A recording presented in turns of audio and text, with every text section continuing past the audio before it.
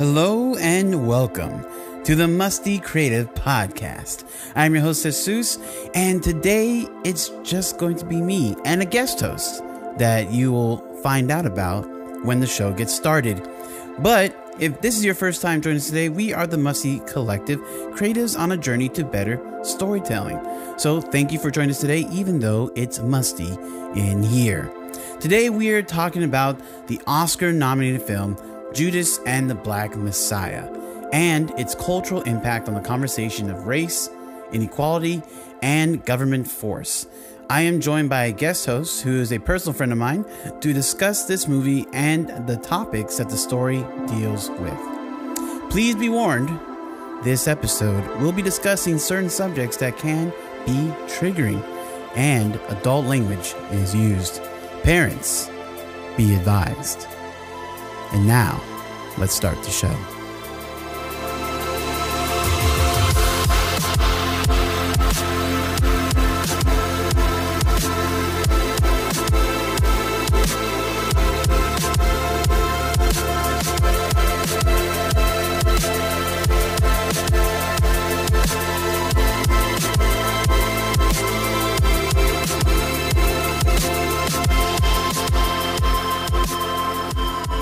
Today we have a different kind of program.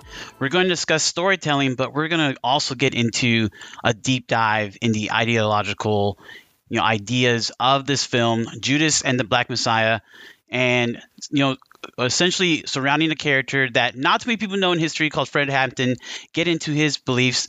And with me to do that today is a guest host. We have Mariano, my good friend. How you doing, Mariano? I'm good, living. That's crazy. Guest host? I thought a guest host is somebody who was like really good at this kind of stuff. You know what I mean? Like a real host. I thought I would just be considered a guest, but I appreciate you, big upping me like that. Yeah. But yeah, I'm good. You're definitely the guest host, man. We're getting into in a different kind of format because I'm not really like interviewing you in the sense like we do in other situations. So that's why I'm giving you that title. Okay. Yeah, that makes sense. For sure. And, just to give some more context here, we're just giving this perspective from like two young black men. Actually, Mariano's young. I'm old. But two young black men kind of talking about this film, having some fun. And it was an exceptional film, well made, and to kind of talk about the ideas surrounding it and why it's important for this film to be made and to discuss it. And honestly, hopefully the masses will see this because this is not something I learned in my history class. Was it something that you learned in your history classes back in the day, Mariano? Nah, that's, I think as people, well, to answer your question, no, but like, I think as people get more like educated on this subject, people really realize that curriculums are like very different depending on where you live. I grew up in the South, and you would think like, oh, in the South, most of the black people that live in the U.S. are in the South. That might be a thing that you would teach because it has so much like relevance in our Southern history. But nah, like I don't even think maybe like in glancing over it like a little bit, but I think we only really touched on Martin. A little bit of Malcolm maybe, but not even really too deep on Malcolm. That's like stuff I had to like go and look on, on my own. So yeah. Right. And the way that Malcolm is usually framed is always like the anti-Martin, Mm-hmm. And if you don't do the research, you kind of have that. At least for me, I had that mindset. I also went to school in the South as well, Southern California. And we also, as liberal as people say California is, I did not, in the history books, did not get that kind of education.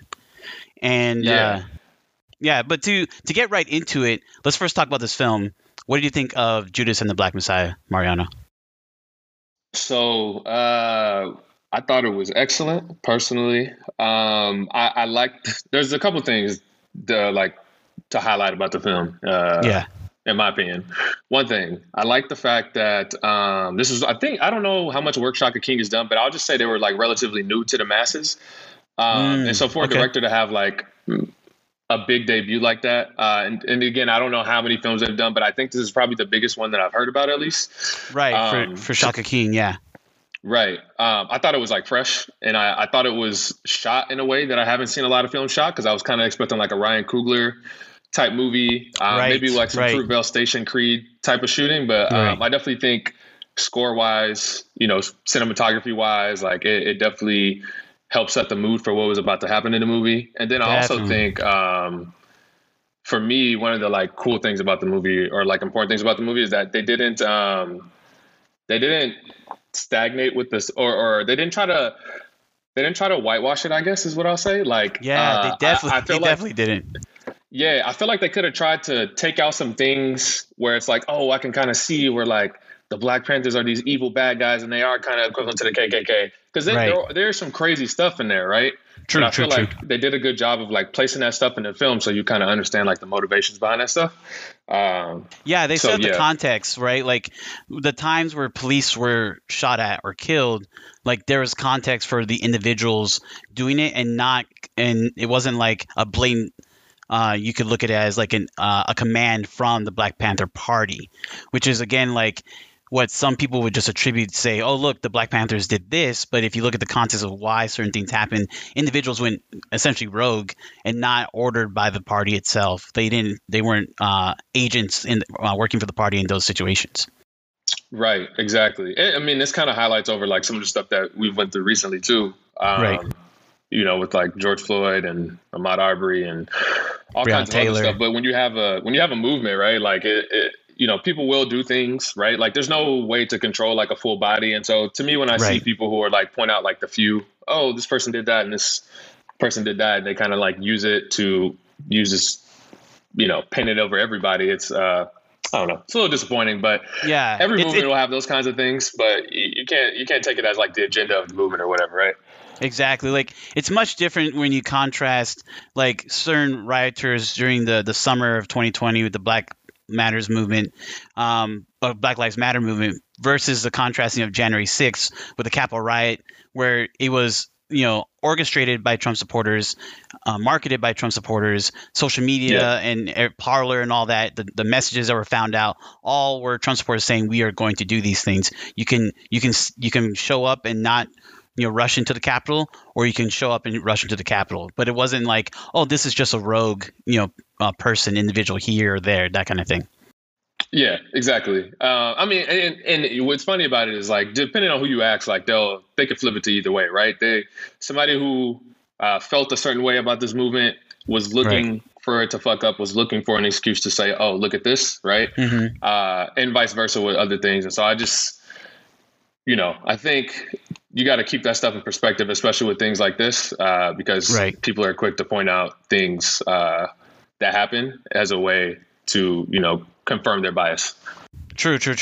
And again, I don't know everything about the Black Panther Party. Like, there's obviously things that I think that they did, there are missteps and things that they did wrong too. But again, like attribute them as a terrorist organization, and then as we go into the film and what the government was trying to do to, to defeat them, quote unquote, in a way to stop their message Yeah. from going out, like putting them in that mindset in the same aim or the same angle and perspective as the KKK. It's Yeah. not even close, in my opinion, in a comparison. And it's interesting that the movie frames it like that, with the CIA agents working with William or Bill O'Neill, right? Like they talk Right. about in the sense of like, hey, we take down the KKK too. We are just doing the same thing Mm-hmm. when it comes to the Black Panthers. And obviously, I think if people have just a measure of history lessons behind them, they can see that the motivations behind the KKK and the motivations behind the Black Panther Party, at least the group in Chicago where all this is happening, right? They can see a marketed difference, right? Going after somebody based on the color of their skin, their culture, their background, versus trying to subvert what the government's doing, and including people from all facets of life, who are poor and downtrodden, kind of like the poor people's movement that Martin Luther King Jr. was starting up the year he got assassinated. Got you. And actually, that's one of my favorite scenes. I love that scene because they went to, I don't know what they were called, but like I guess like a The white church or something? I don't know. It was like a lot of white people, right? They went there, and I was like, oh snap, there's gonna be a fight. That's what I thought.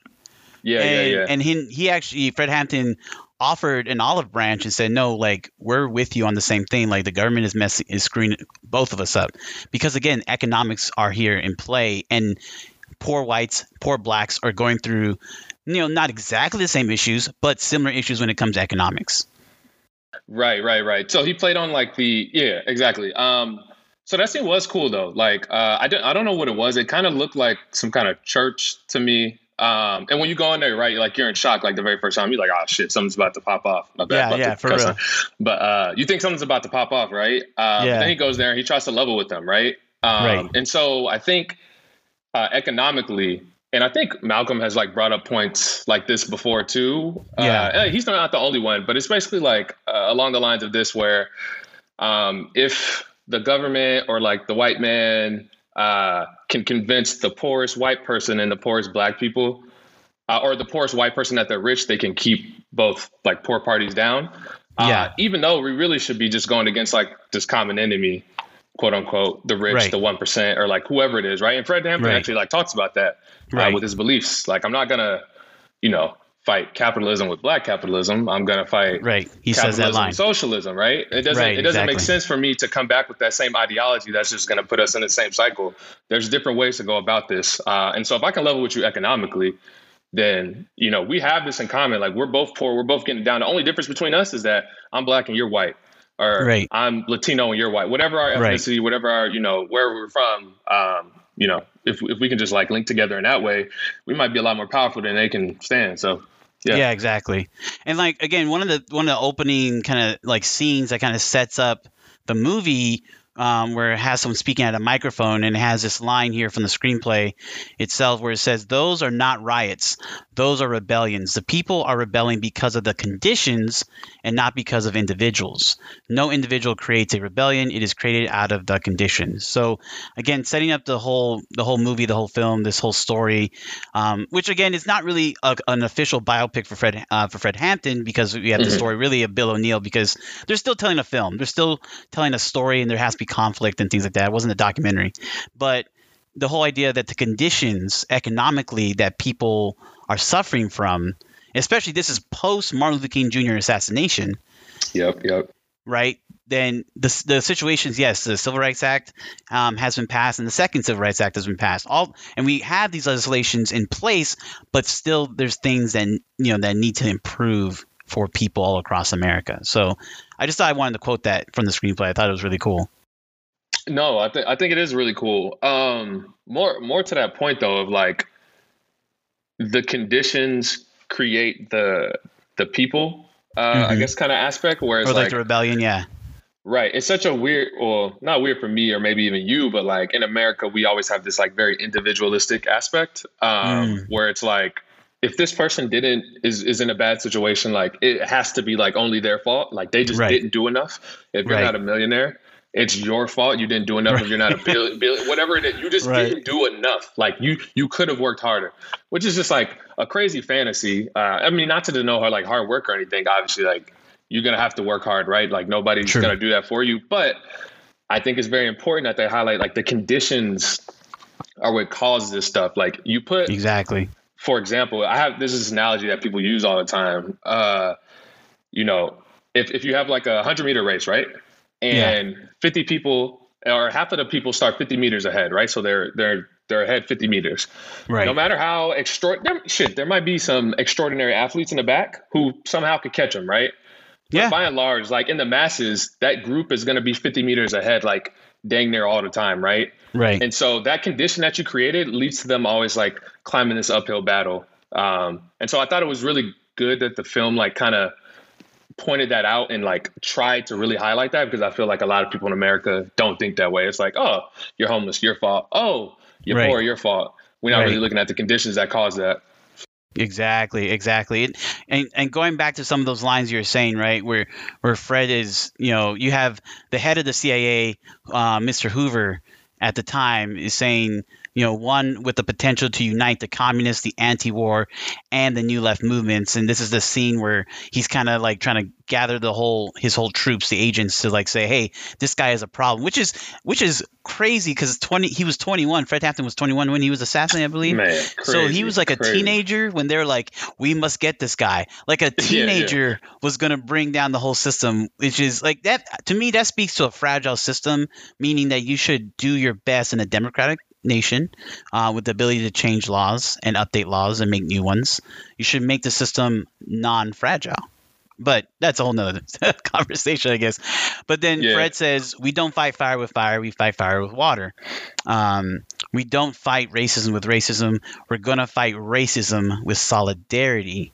And then again, like you said, right after, he says, we ain't going to fight capitalism with black capitalism. We're going to fight capitalism with socialism. And, I guess since with that line you brought up and I just read it again, let's kind of talk about these two things. Because I'll be honest, even after watching this film, I'm still more on the capitalistic side of things. But I want to sprinkle in some socialism, right, to the ideas of better capitalism that people are kind of propagating. But how do you feel about the idea of capitalism versus socialism? Yeah, I had this conversation so many times. I think I used to be probably the same exact way as you. And not even that the way that you're thinking is bad, because I think we're probably like pretty close. But I think the way people view socialism today is like any kind of socialized anything is socialism. Like in America, they paint this really broad brush and say, okay, universal healthcare. Oh, we're going to turn it to Venezuela and Cuba because those are like the worst examples of like socialist countries, right? Yeah, let's just go to the very worst thing instead of looking at like Nordic countries or something like that. We're really what we should have, in my opinion, is obviously we don't want to say like, hey, everybody, you have to live here. All of your funds go here. You're only going to all make $50K a month. Like nobody's saying that. We're just saying that people at the top are getting to the top by exploiting people because capitalism, we're too far on that scale, right? We're too far over there, right? Yeah. And we need social safety nets. This is where I fall on it. I think people should have the opportunity to lead good lives and to get what they deserve and get what they earn. But we need social safety nets. And however we got to do that, whether that's through, taxes. And I mean, I don't want to get too much into politics, but we kind of have to for this topic. But, there's a lot of ways to do it, but like universal healthcare, that should be easy. Like nobody should have to worry about like breaking a leg or getting cancer or not being able to survive or get treated because of that, right? But you say that, socialism, you know what I mean? And so it's like a blanket sweeping statement. Yeah, it's really weird. So I'm glad. I didn't even know Fred before watching this film. Like I knew who Fred was and knew something about him, but like I didn't know he was very pro socialism, which is like dope because like. I think we definitely need to go more that way with how far we've gone with like capitalism. So I guess that's my opinion on it. Yeah, no, and I don't disagree. Like, I definitely see what you're saying there. I think the idea of social safety nets and then, what you said earlier, like, capitalism kind of encourages or incentivizes right now the way the system is set up, the economic policies we have in place, the tax brackets and everything that we do, and the way you can evade taxation, that's a whole other thing. But like the way it's set up, it feels like capitalism in Western societies incentivizes the manipulation of people. For sure. But just quick example, just to like cut in here. Right. Have you ever tried to make a product before? Make a product? I don't think so. Like sell a product, or matter of fact, where are most of your shirts made? Oh yeah. I feel you. Okay. Yeah. Mine, like I definitely Taiwan. I think that's where most of my shirts are made. Yeah. Taiwan, China, maybe Indonesia here. A lot of your products are made there, right? I've even tried to like start a company on my own or like try to sell the product on my own, like through Kickstarter. And basically, if you want to get it manufactured in America, the prices are so crazy compared to what we usually pay for here. You got to go to countries where their labor laws are let's call them lenient, but basically like they allow sweatshops in China and Indonesia, like all these other countries, like they don't have the same labor laws as us. And so if you want to make a shirt and make a profit off of it, you got to go to the country that allows that kind of bullshit to happen, which we very much so do. And like, I mean, that's just like example number one. Just look where like most of your products are made. Like we do it, I mean, I wear shit from China too. I'm not like perfect. I'm not going to say it like that, but just in terms of like how our system is like architected, like that should just give you like a little bit of insight on how that works. Right. No, you're exactly right. Right. And, having stuff that's like American made that goes through the proper like labor laws and things like that is way more expensive. And there's got to be a way to get the system. But at the same time, it's expensive because you have to pay your employees, a certain kind of wage. You got to pay them, usually sometimes health benefits, or if they get injured on the job, or if they need to take sick leave, these kind of things kind of add up for the cost of a business. So it's kind of. It's you like all the benefits, but then at the same time, it is difficult to start a business. It's that weird kind of argument where I've listened to people like Peter Schiff, where they say we got to deregulate to bring down the cost of everything. So it's kind of like those catch 22s of how economics works out. But again, the idea that as America we can have this conversation instead of kind of batting things down and saying, well, that's socialist and we don't want anything to do with it, when we have our education system is technically socialist, our public school education. Yeah, it is. It could definitely, use work in some areas, but yeah, like public school, yeah, definitely. It's kind of pay to play too. If you live in a neighborhood where your property taxes are high, you live in a nice suburb, that's true. You're gonna get a better education. Whereas like people in inner cities, their property taxes aren't as high, and so and they have more people going to the school, so it doesn't get funded the same way. So yeah, I get what you're saying. I see it. I see what you're saying.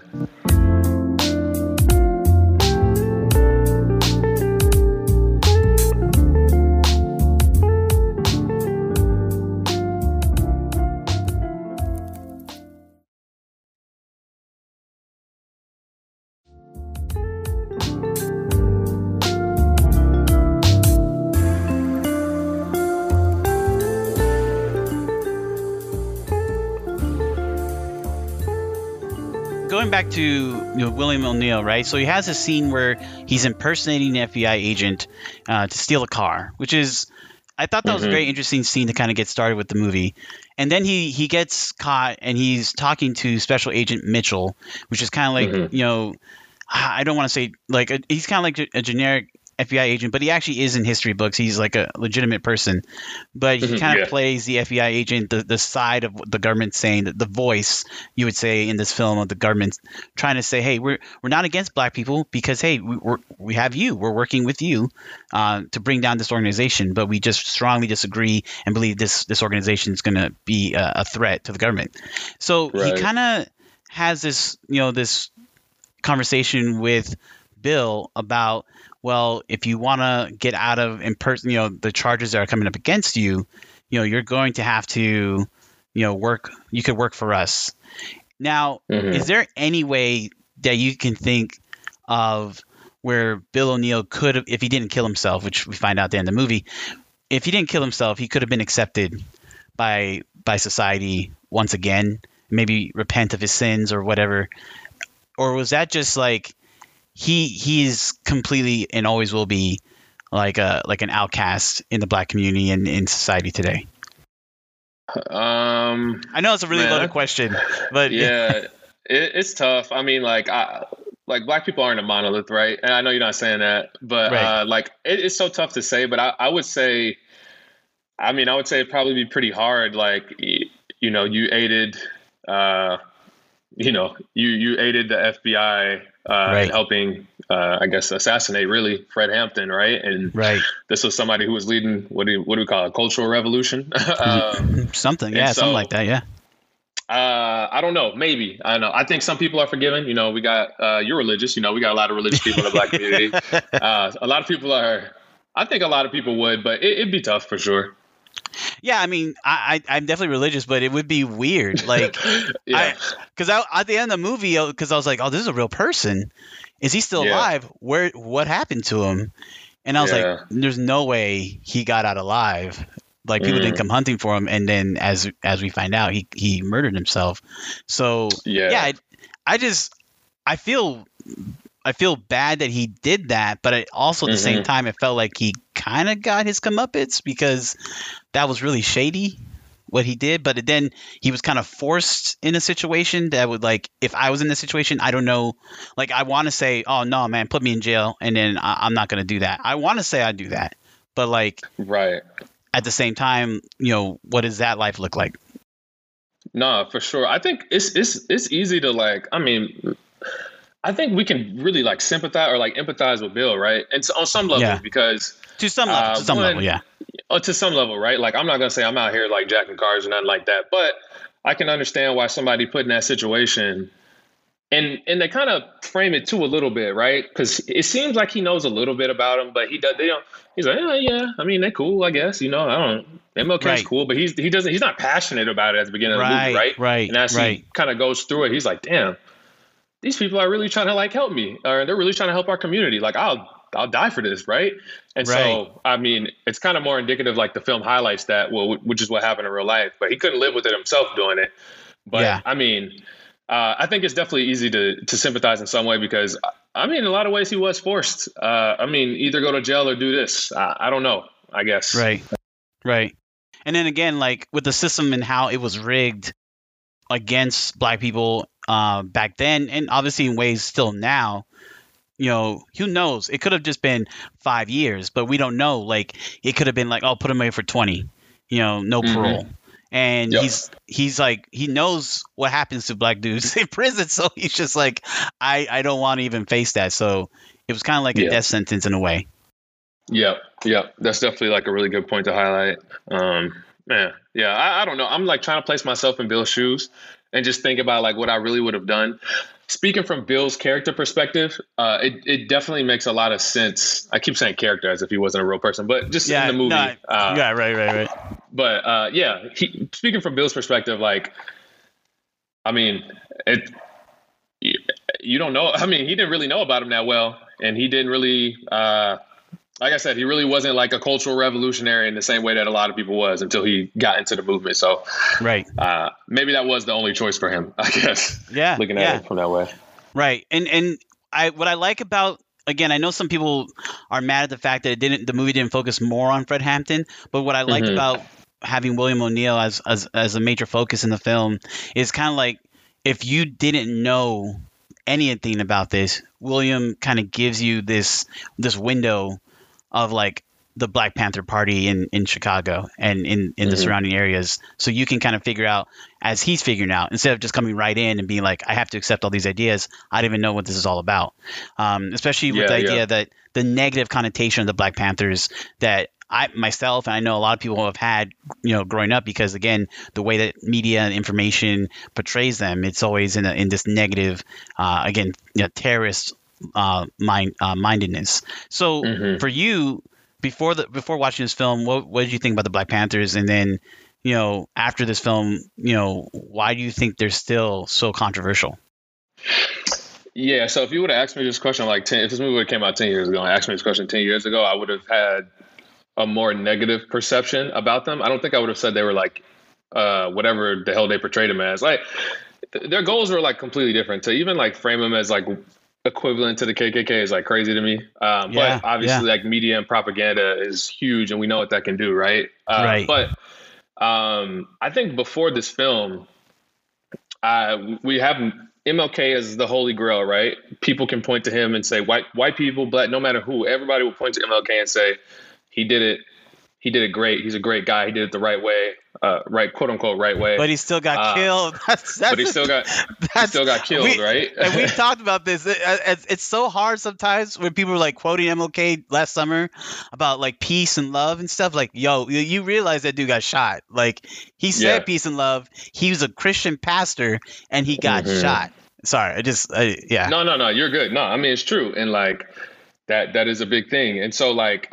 For him, he's like the holy grail everybody can point to. And then a little bit after, I feel like people have become more accepting of Malcolm. And if you didn't know Malcolm's whole story and you just looked at like the beginning of Malcolm, I know why he's controversial. Even then, I still like Malcolm and agree with a lot of the stuff he was trying to do. There's probably some stuff I disagree with, but I don't agree with everything that everybody does. But overall, Malcolm was a great guy in the stuff that he tried to do. But even further down, like his last 2-3 years when he went to he went to Africa and then came back. He went to Africa. Did he go to Israel? I thought he went to like. That part I don't know. I'm not sure. I know he went abroad and he came back and he was like, man, I think I got it all twisted from this perspective. Like we can all do this no matter the color. I don't gotta fight you the same way that I was trying to fight my battles before. I went to wherever I went. I forgot where he went. I went and I prayed with white brothers. I played with Arab brothers. I played with black brothers. And we all were just so enlightened. Maybe he went to the trek to sorry, so bad I don't know enough about Islam, but the trek to Mecca. Maybe I think he did the journey. I think so. I think so. I think so. I don't want to butcher it, but right. People who are familiar with the story will probably know. People like typing already, like, look, you guys. Wrong. I know, right? I was gonna say, but those two characters I feel like the most accepted, and it took a while for Malcolm. I mean, for Malcolm to get accepted, and now with like the Black Panther Party, I feel like this film will do a lot 10 years from now, and helping people understand, because it wasn't a story that was touched on and globalized in the same way. And so I think 10 years from now, the same way that they hated Malcolm, you know, the first 10, 20 years when it happened, the same way they hated MLK the first 10, 20 years, even though he was peaceful as all can be. And people still hated him. That's another thing. He was stabbed in the middle of a rally, I think, by a black woman. People actually like, he got called all kinds of names. Uncle Tom, Coon, like, why are you doing, you know what I mean? Like all kinds of crazy stuff. To answer your question, I kind of did a long-winded way before this movie. You good. I only knew I'll probably say like basic stuff about it. I have a friend, and his grandparents were actually like in the Black Panther Party, and I still want to like pick his brain on it a little bit. But definitely. I can see the differences in like our mindset. He's like very radical, whereas like I feel like that in some ways, but I feel like I'm a little more like level-headed, maybe. I don't know, but I never thought they were like too crazy personally, or like terrorists or anything like that. For sure. No, I didn't think they were terrorists either before watching this film. I just like, I guess the imagery, and again, this is part of like just reading books like Tears We Cannot Stop from Michael Eric Dyson, just reading books of realizing that there's been in the media and in teaching and schooling, there's been this like kind of this veil that's been put over my eyes about seeing powerful imagery of black people protesting or speaking out, and always coming with the connotation, unless it's MLK, always coming with the connotation that it's like bad. And if they're holding guns, it's bad. But if I look at, like, for instance, I look at Trump supporters, like the motorcycle, you know, when Trump had his first rally in Cleveland for the RNC back in 2016 or 2015, and all the motorcyclists came in with their guns to quote unquote protect Trump. You know, that looks good. That's okay because Second Amendment rights, and it's okay. But it's framed differently. And I'm just saying, from my own perspective, I've even had this perspective of like, if it's a white dude, it's okay. But if it's a black guy, oh, he must be a gangbanger or something like that. So it's twisted. And that's one thing that I love about this movie is that it helps to peel that veil back and say, hey, this, you know, they're not doing anything bad either. They're using their Second Amendment right as well.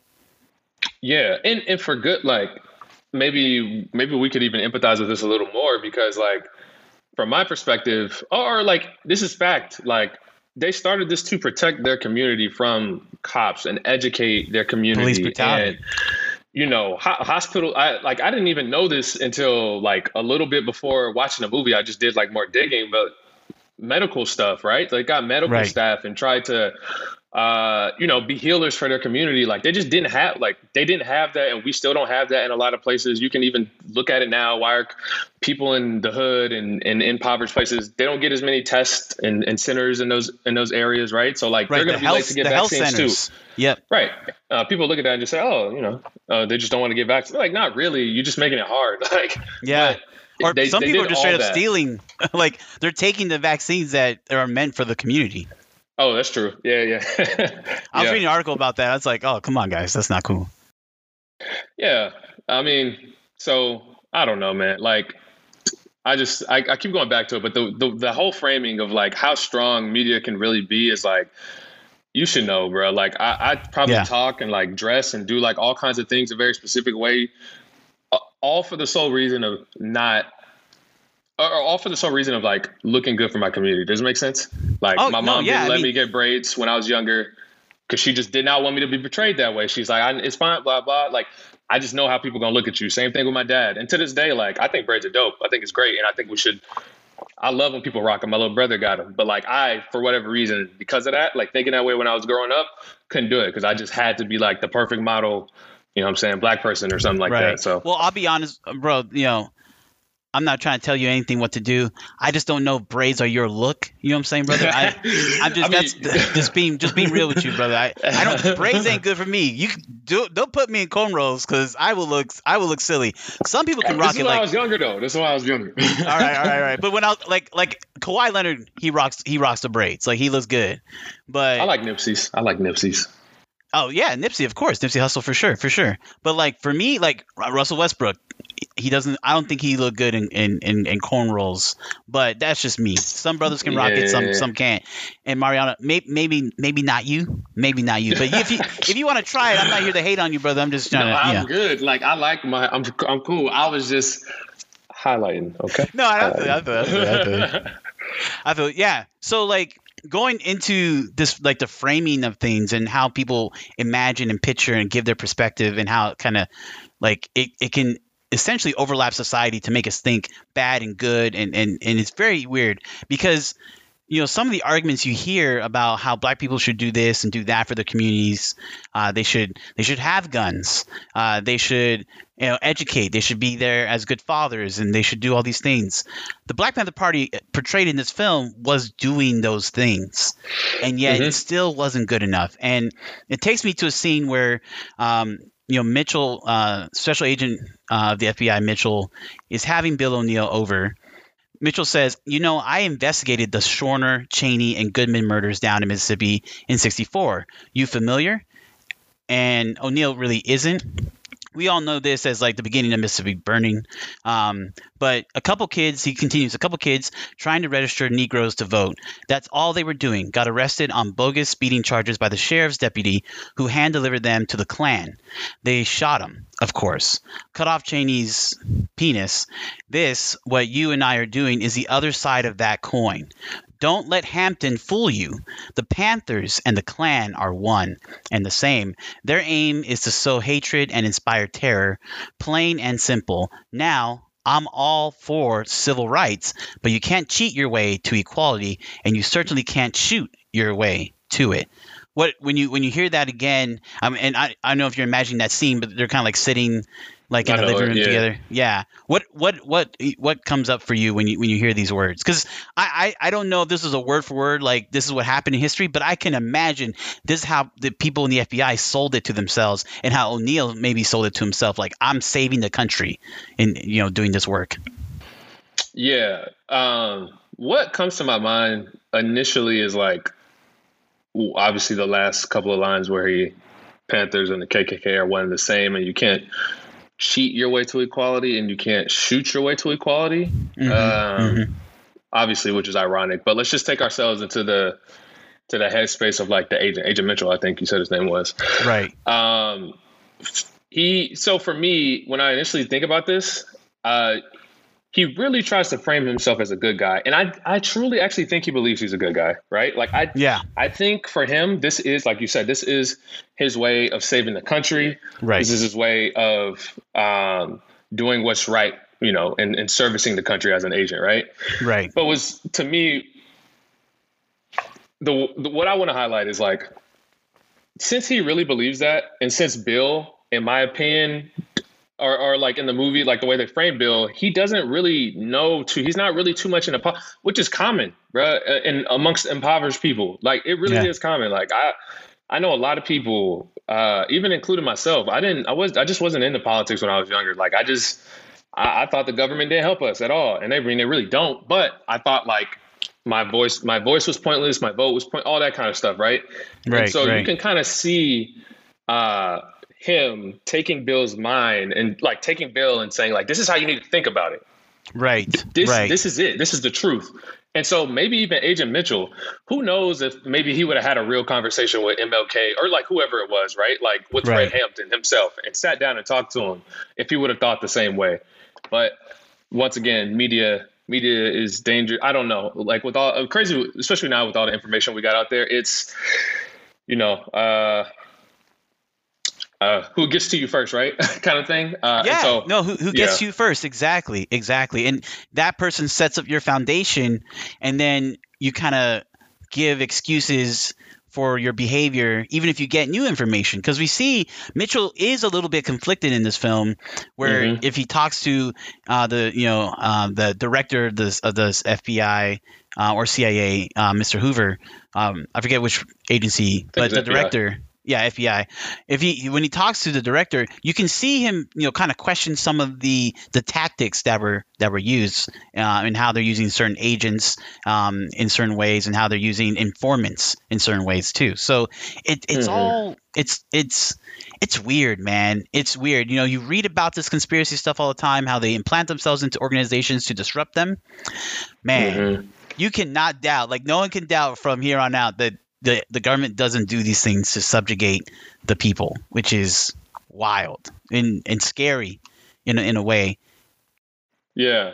I mean, I hope people understand that. Obviously, because it's like very hard to believe when you haven't like read up on like government corruption and things like that. And so like you kind of just grow up to believe, oh, government, this is what they do. This has to be the absolute truth. There's no way they could do this or that. But a lot of stuff goes on behind the scenes. And man, I don't know. If you haven't, do yourself a favor and just read more about like Malcolm X and read more about like Mark, like for real, read about him. And even me too. I need to just like keep on learning. Same. But yeah, I'm not some like crazy expert, but just like read more into like how much the government had an influence, obviously with racism being like legal at that point, like actually legal. Right. But how much that really played into what happened in those that time period. So yeah. Right. No, exactly. And it's getting educated and learning, reading books helps out a lot in this situation. Like I said, Michael Eric Dyson is a great read. What I'm reading so far from his book, and just looking up people who you may not fully agree with. And I'm trying to do this myself. Like or make you feel uncomfortable when you read the words that they're writing, and sometimes that's healthy for your critical thinking as well. I think it's very healthy. Yeah, because I know some people who like won't have like conservative friends or like friends who think the opposite way. I mean, obviously, there's gonna be some issues that might be just like a little you can't say no to, but like I don't think I've ever been one of those people. Like I can definitely like listen and understand, and even I got friends who voted for Trump, or a couple of friends I'll say who voted for Trump. Yeah. No, we're still friends. You know what I mean? Exactly. I disagree with them heavy. But those conversations, but that's the thing, having the conversations and both people being open, right? And I think the idea here that I love about the Black Panther Party, if anyone could take anything from this movie about them, is they were legitimately trying to make their community better. All the complaints people have when all the media uproar happened over George Floyd about, again, I keep going back to people saying, well, what about black on black crime? What about the rates of fathers and single mothers and kids being raised by single mothers in the black community? What about this? What about drugs? But if you look at the programs that are put in place by the Black Panther Party and other organizations that have been helping the black community for years, that are black owned and black started, black founded, we've been doing this in our communities for years. The problem is, in this case, the government literally destroyed this community, in not just like, oh, we're going to, take away IRS nonprofit, exemption status. We're going to kill you. We're going to destroy you and burn and completely, maim your legacy in our history books as well, which is, we'll definitely get to that scene. That scene was hard. That one itself is powerful. Like you said, destroy you in the history books. That means that kids who are getting raised from, or in grades from 5 to 12, or K through 12. I mean, for 12 years, they're not going to learn about. I didn't learn about it. For 12 years, they're not going to understand that history. I mean, we did this with the Native American. We did this with a lot of groups, right? And so, like, yes. If you can control what people learn, if you can control their education, which does happen because curriculums are different in the South, and people, city councils and parent groups will get together and say, I don't want this thing on the curriculum, and it will get turned around if it happens. So yeah, man, on its own, it's crazy. Like I said before, even like definitely in the South, I can see it, but like even in, like, again, liberal, super liberal California, where people are like, oh, California's too liberal for me. They don't have it on the program. Like, you get like a section on it, and it's mainly about, you got obviously Martin Luther King Jr. and you got Rosa Parks, and that's pretty much it. And that's about it. Yeah, that's about it. And then JFK's assassination because of his relationship with Martin. But so one scene that I loved, again, we said this before, but the idea when they go to the Young Patriots headquarters. So that's what they were called, the Young Patriots, with the Confederate flags decorated in the wall. Gotcha, yeah. Yeah, so they had a community meeting in progress, and so the Black Panthers show up. And again, I thought this was going to be a really bad, violent scene, but it actually turned out to be like really cool. And I'm not going to because Fred kind of has a conversation with like a number of them, but there definitely are some things where he's hitting on certain levels where he says things like this, where I bet y'all babies getting the same BS. I'm trying to keep it from education. Yeah. Y'all paying the same taxes to get your heads whooped in by the same, pigs. Ain't that a trip? We pay them. We pay the pigs to run us off our corners. That's another thing too. The language was not whitewashed in this film. They said pigs like in any kind of way that you thought could be said. They did not. It was not a pro police. This was not. I don't know if you've seen the Black Klansman movie where they were essentially like they had a black police officer, and he was trying to give the side of the system can be good if you have the right people in it. This was not that kind of movie at all. This was like, no, police are bad. They're bad in the white community. They're bad in the black community. They're bad in the Hispanic community as well. Right. Yeah.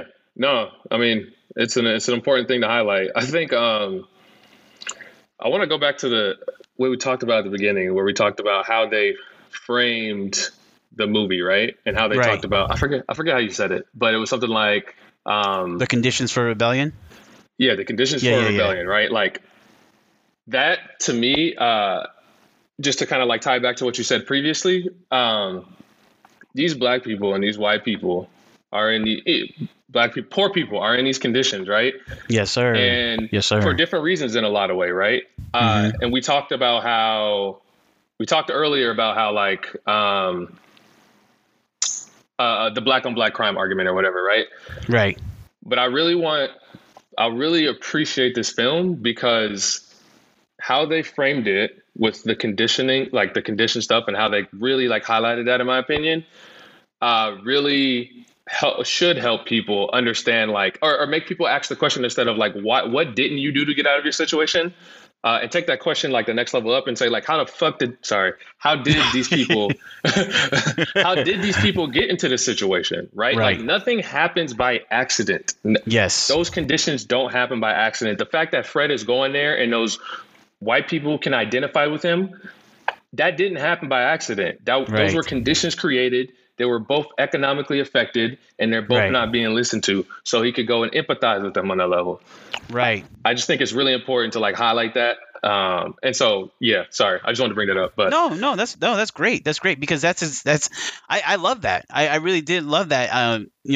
My wife is white, and so when she's watching this film, I'm just looking over at her like, how's she taking this?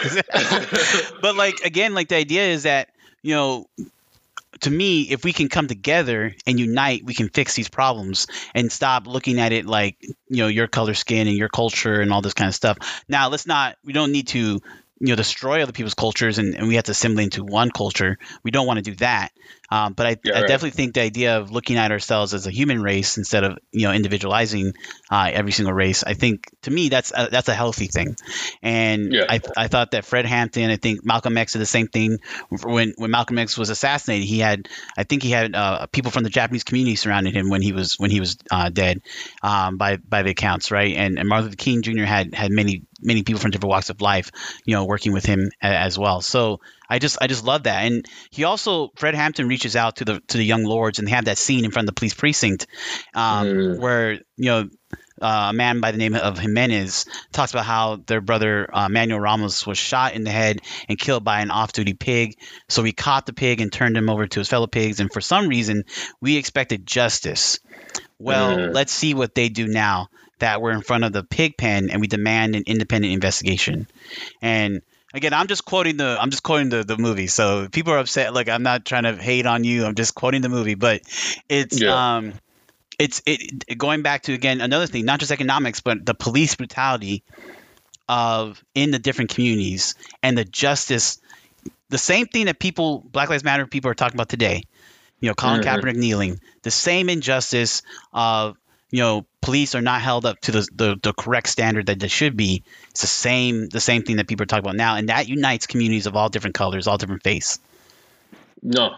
Yeah. And I completely agree. I think man, this just even goes back to what we talked about earlier. No matter the community, if the community is oppressed in some way, impoverished in some way due to whatever reason, it is not just on that individual. I really want to hopefully this film highlights that, and the fact that Fred really tried to fight that, because I was really proud in a way, because I just didn't know he was about that in that way. You know what I mean? I thought he was very specific to the Black community, and and only wanting to do things in a certain way. But it was really Fred was hey, our system is fucked. This shit. Sorry, I keep cussing. This messes up Black people a lot worse than it does other communities in America. But a lot of y'all are getting swept under the rug too. And so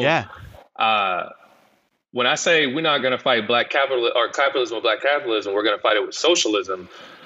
I just mean or he just means the way I'm taking this is we can't have all these people falling through the cracks and then keep saying you got to pick yourself up off your bootstraps. And why are so many people going through the cracks? Why is that not a question? I don't they just don't work hard enough? Were they just born inherently dumb? Is that what y'all really think? No. It's the same kind of shaming that people do in many situations, and you can think about when it talks about women's rights and other people groups that go through struggles where it's it's your fault because you wore a shirt that showed cleavage or something like that. It's it's immediate. The first response of saying, well, what did you not do, is blaming the victim instead of saying and it's interesting because when we talk about defending our nation, when we talk about going to war against terrorism, across the seas, or World War I or World War II, we talk about it in the sense of we, the colloquial we of America, right? When we have Independence Day, we say we don't say individuals. We don't say, I went over there and fought. Then it means that you don't have the freedoms I do because I'm the only one who went over there and fought. No, we say because our military went over there and fought, we all gain the benefits of what the military did and accomplished, right? And it goes back to the Revolutionary War where he says, united we stand, divided we fall. That old revolutionary rhetoric. And it's in certain contexts, it's okay to use a colloquial we, but in other contexts, we want to say just you. It's only you, and you have to do it all by yourself. And when you study the stories of people who become rich and famous, we learn from all their stories that they did have help from somewhere, someone, some organization. Depending on who you let tell it, though. If some, for example, I was listening to, and if I'm getting too off topic here, just reel me back in. Cool. But just to go on a little tangent real quick, I was watching an interview with the Whole Foods guy, and I'll still buy stuff from Whole Foods, but I just wanted to highlight I saw an interview with him where he was debate capitalism is a blessing. I think so. Yeah, maybe. I was actually just looking at that before we started talking. Oh, okay. Coincidence. That's crazy. Yeah. So yeah, you'd be familiar with it, but basically, you let him tell the story. He says capitalism is a blessing because he seems to think that because he worked so hard, he got to the top. Right. Now, once again, I think this movie does a great job of highlighting what Fred's beliefs were in that. I don't think they touch on it crazy, but they do touch on it enough in his speeches and the way he moves and the way he's trying to kind of organize things that you don't. And the reason why we need more socialism, in his opinion, right, in the film's context, is because stuff like this, you don't get rich on your own, right? You don't. You have to, in capitalism, you're going to have to exploit people in some way, right? Yes, if you're going to become a billionaire, you're going to have to exploit people in some way. I always say this, why would I pay him $10 when I could pay him $8? That's a very, right? If you want to go negotiate a raise at Whole Foods, or any place, what are they going to say? People, they will give you the lowest amount that they can give you. Because why would I pay you more when I don't need to? That's the question that comes up in every. Sorry, go ahead. Oh, I was just gonna say also the manipulation tactics of what we do with digital goods and services now, right? It's a subscription, it's a service. So, I can make so much more money off of like this many people by going lower, but by having them pay monthly. And now we're so used to it that we don't even have Adobe Photoshop. You can't just buy Adobe Photoshop and just say I just want this product and own that. No, you got to pay $50 a month or $40 a month or something like that. So it's pretty crazy. No, yeah, it is. Sorry, I went on a little bit of a tangent, but yeah, no, that's cool. It reminded me of that guy when you talked about that. Like, you just don't get to that place like on your own. Like, there's to get to that place, there's like a ton of luck that has to happen, a ton of resource. What I mean by that is like you're probably born into a better situation. Access to more resources, color of your skin can be a huge advantage, especially when you look at getting venture funding or capital for your company, all that sort of stuff. You're a product of your environment in a lot of ways. And, you'll have those people who, like I said, there are extraordinary people. There are people who are going to make it out the crash. Serena grew up in Compton and became a crazy tennis player. There are people who make it out of these situations. But by and large, if you're looking at a nation, and I'm viewing this from Fred Hampton's eyes, I'm looking at everybody and I'm seeing all these people in these different walks of life, especially Black people, and they just for some reason keep falling through the cracks. There's no evidence of us being born more stupid than other races, right? No. I mean, that's not true. That'd be some crazy racist stuff to say. And oftentimes they'll point, this is the thing I hear all the time. Oftentimes they'll point and say, well, what about the Nigerians? What about the Africans that come over here and do well? The immigrants, right? Mercy. Those are the best of the best. Yeah, that's what I'm trying to tell people. Like, that's a very different condition. And I'm not even saying that those countries are the greatest. Like, my dad is an immigrant, he's from Nigeria. I'm not saying those countries are the greatest in a lot of ways, but it's a very different condition moving over here from a different country than having your family be brought into this like generational poverty, right? Like, you're going to be a product of your environment. You're going to grow up in an area. You're going to see people who do X, Y, Z. Your most likely outcome, not that you can't overcome it, but your most likely outcome is to do what you see other people doing.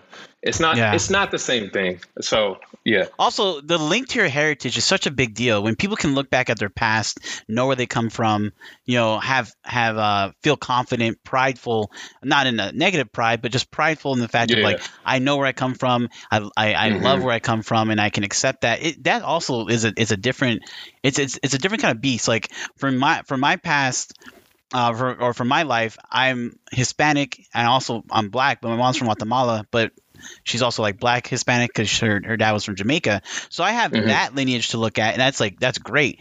But on my dad's side, he's from Oklahoma, and we go like 2 generations, and my family is slaves.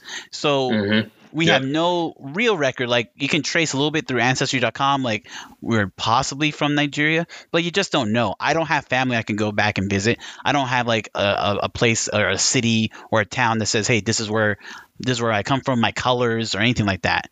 And that leaves a hole in how you identify yourself and the kind of confidence you bring to. So I do think that there is an advantage that certain when Africans immigrate over to America in these days. I think there's a certain advantage that they do have by knowing where they come from and know their roots and understand everything, where Black people like are trying to figure it out and identify with the different parts of culture that they can in America. Yeah, and for sure. And to be completely honest, like, I mean, obviously that's where like the X comes from in Malcolm's name, right? Is like, he doesn't know. He's not going to take the last name of the white man, right? He doesn't know where his heritage is.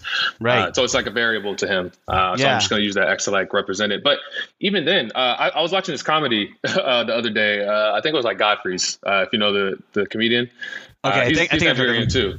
Okay, yeah. He grew up in Chicago, but like his lineage, his heritage, he's Nigerian too. And he talks about how like if I get pulled over by the cops, best believe I'm putting on a Nigerian voice. Because it's a different flavor. The same. But people view it differently. And I'm not saying that they don't have the disadvantages in a lot of ways that we do. Like, my dad will tell you the same thing, but it's very different than how African Americans are portrayed in the country, right? Like, my mom is African American. She don't know where her heritage come from.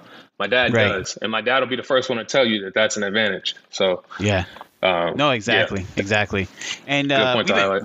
No, that's a great point to highlight, and it's great. Actually, I didn't even think about that when I asked you to come on here because obviously I know where you're from, but that's amazing to get that perspective because I have heard that where it's like, well, look at the immigrants that come, and it's like, oh, okay, all right, let's like, I mean, yes, good for them. I'm happy for them, and I'm good too. Like my family isn't like we didn't grow up super poor. Or poor. Mm-hmm. We're like Right. my parents were successful. They got their degrees and we worked hard. But again, there are challenges still that were met.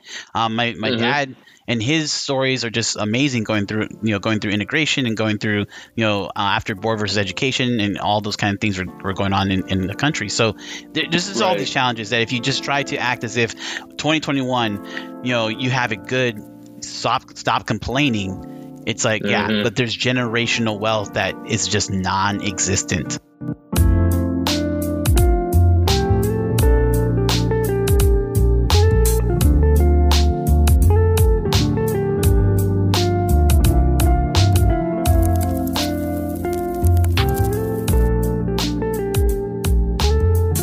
I knew this scene was coming before watching this film because I've been in the barbershop and heard about Fred Hampton that way through my barber, just talking with my barber. I don't know about you, but like when I go to a barbershop and make friends with a barber, I usually end up arguing with my barber.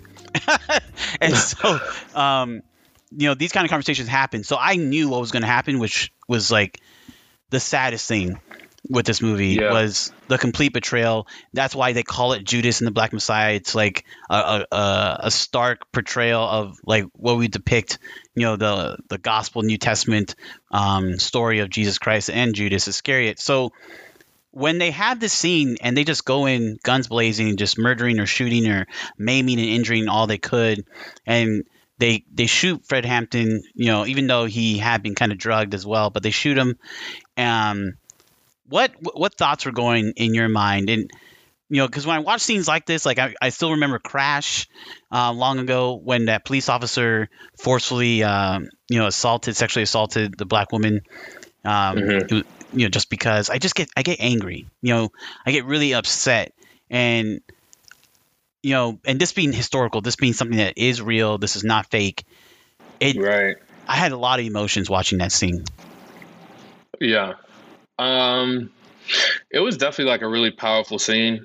I think like when you learn how old, I think for me, like one, to answer your question about the barbershop, I've always been like pretty quiet in the barbershop. I usually just chill. I'll talk if the barber like talks to me. But I've been cutting my own hair for like the last few years. But I think the scene itself is like, man, when you learn about how old he was too, like if you went into this and you didn't know how old Fred was when he died at that scene, 21 years old. That's ridiculous, bro. Dead, assassinated. It almost makes you bitter, right? Like you can turn to it and just say, hey, all white people are this and I hate all of them and blah, blah, blah. And like, I mean, that's a very real reaction for a lot of people, to be honest with you. Right. And I definitely understand where it comes from. Like, it's, I mean, not saying it's great, but like I empathize with it. I understand. It's like, I understand. For somebody to be doing good, did the BS time that they had to do in jail to come back out. That's true. We didn't even talk about that. Yeah, to have a kid, and just to be a person that's really just trying to like, I don't say fight the good fight for black. Like this is a person who's trying to change the foundation and like help people, like people who really need help. Not even just black people, to be honest, but all these people who are poor, right? And to see that happen, it's just like, dang. Like, I mean, what you can't peacefully protest. Martin didn't even know how to throw a punch, probably. If you do it like Malcolm, you definitely gonna get killed. He probably could throw a punch, man. Come on, man. He was real passive. That was his thing, though. Martin was what do they call him, like Quaker Oats guy or something? But anyways, like he wasn't gonna fight at all, right? Which is who he was. That's how he chose to approach things. And so, if you can't do it Fred's way, if you can't do it Malcolm's way, if you can't do it Martin's way, then like what way can you do it? Like. No, that's great. And so, just to wrap this up, do you, this is the softball question of the night, but Mariano, do you think it's important that these type of stories get told? No, I think Fred Hampton should be going down. That man don't know nothing. Nope. Oh no. No, I'm just playing. Mercy. Oh yeah, of course. I mean, I think in any society, yeah, I think so. Okay. Anyways, I think one of the greatest things, like, that keeps culture, or that helps improve upon society, is like the stories, right? Like the history, right? Like if we know what happened in the past, we can probably like better assess it and do something different in the future if it didn't work out, right? And so like we look back at this movie, we know what happened in the past. Okay, I know what Fred Hampton was doing and what he was trying to fight. Okay, now let me take a step back. Why was Fred Hampton and all these people in these conditions? Oh, okay.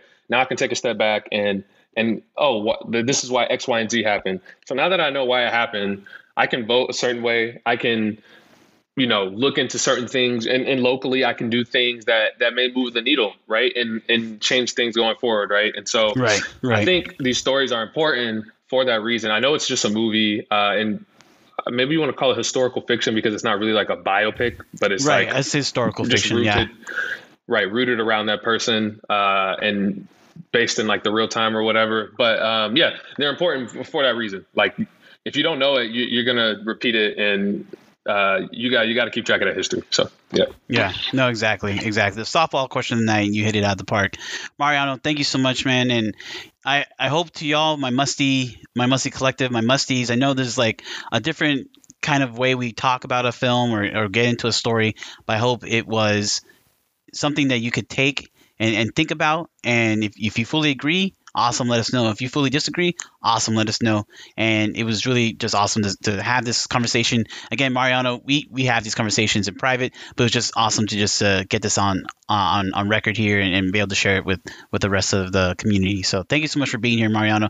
Anything you want us to plug or anything you want to be like, hey, check this out, let us know. The floor is yours. Nope. Okay, cool. Oh, actually, I lied. Check out Andrew Yang. Y'all should, whether you're left or right, it's forward. That's true. No, Andrew Yang, again, some of the similar tactics with Fred Hampton, he was one of the only Democratic candidates, I think, that was on Fox News, actually doing interviews and again, I think trying to reach out to the base. Yeah. Mm-hmm. So he wasn't just on CNN or MSNBC. He was definitely on other channels. But yeah, Andrew Yang is awesome. Yang Gang. And I think he's running for mayor of New York. Mayor. Yeah, I think he's actually doing really well in the polls. So hopefully that turns out well. Yeah, that'd be awesome. So yeah, all right, check him out. Well, that's it. Thank you so much, Mariano. Take care, brother. I'll see you later, and stay safe. All right. Yep. See you.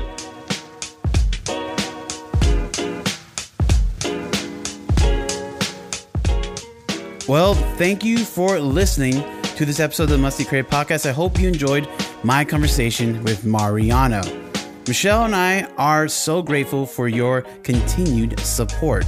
Since we have published 100 plus episodes, and we didn't even give ourselves a 100th episode party bash yet, which we still want to do with y'all. We want to do a live show at some point soon. But since we haven't done that, we're going to give ourselves a two-week vacation. You heard me. So we will be back on June 9th. That'll be the next episode when that comes out. So look forward to that. Check out the newsletter, sign up, check out the website, check out our social medias, and we'll see you then in June.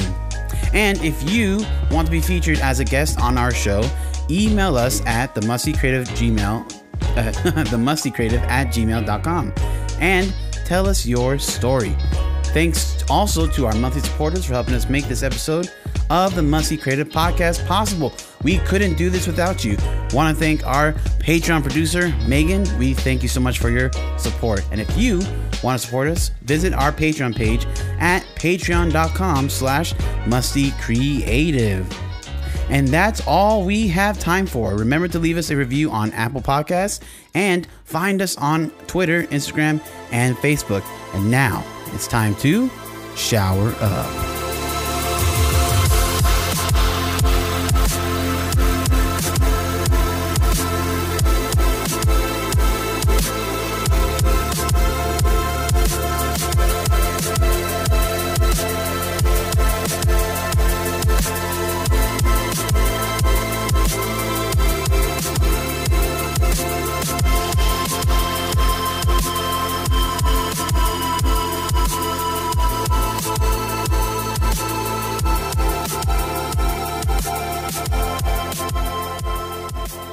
gives them a satisfaction they couldn't get any other way.